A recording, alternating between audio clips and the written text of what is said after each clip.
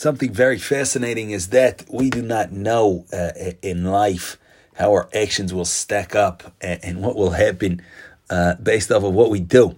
And perhaps some of the time, if not most of the time, it's not apparent, but sometimes unbelievable disparities between events and consequent unfolding of events occurs, which is really shocking. So, for example, comes to mind in the 19th century, there was a little curious boy, and his dad took him to an exhibition of a scientific exhibition, and this kid got very inspired and very motivated to study math and to study science and such. And when he grew up, or as it's reported, maybe I see that might not have been the only factor, but as it's reported, it seems to have been a pivotal factor when he grew up.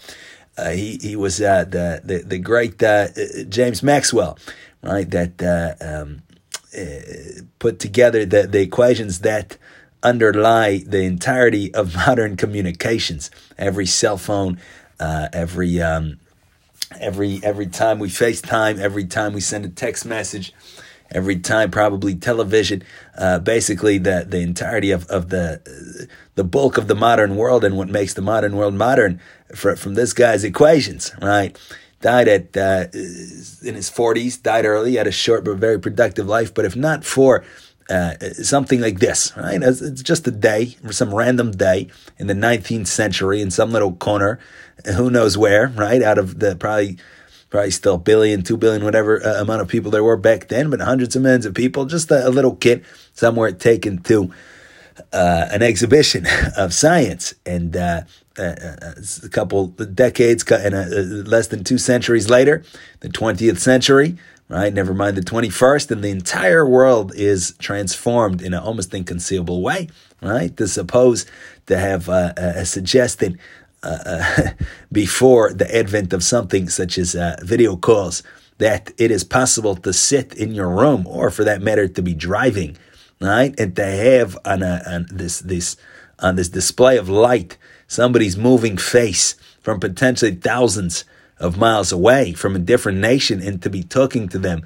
in what comes across as real time, maybe technically some delays, but more or less for all intents and purposes, what might as well be real time, to be talking with them and seeing their facial expressions.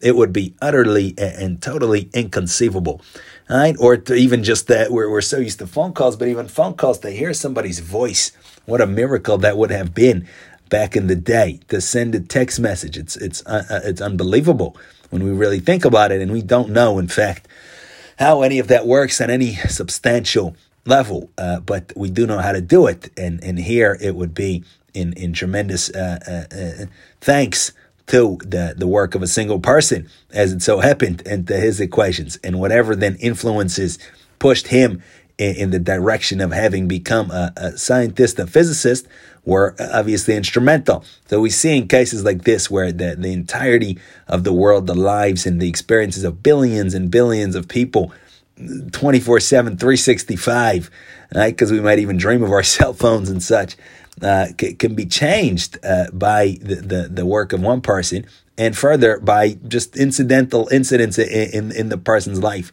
Right? I got inspired here. I read this book. The same thing we see for other great individuals, whether it's other physicists reading a particular book, or we see for the negative, big warlords and conquerors that maybe they got hurt, their emotions got hurt by one person, and they went on to unfortunately try to brutalize millions of people. Right? So we see that little things can absolutely have tremendous impacts, right, on the physical plane.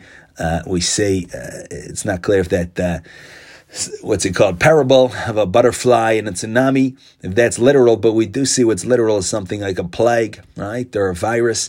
One person has a virus, one lab, something escapes, and all of a sudden the entire world is suffering and shut down, and millions of people can die. So we see we cannot really measure the scope of our actions. We have no idea what will happen, or what can happen, or what has happened in regard to what we have done or what we may do. And probably the best bet then is to simply try to do everything we can, try to maximize every opportunity, and let things take care of themselves from there. So we can think about it. Thank you for listening.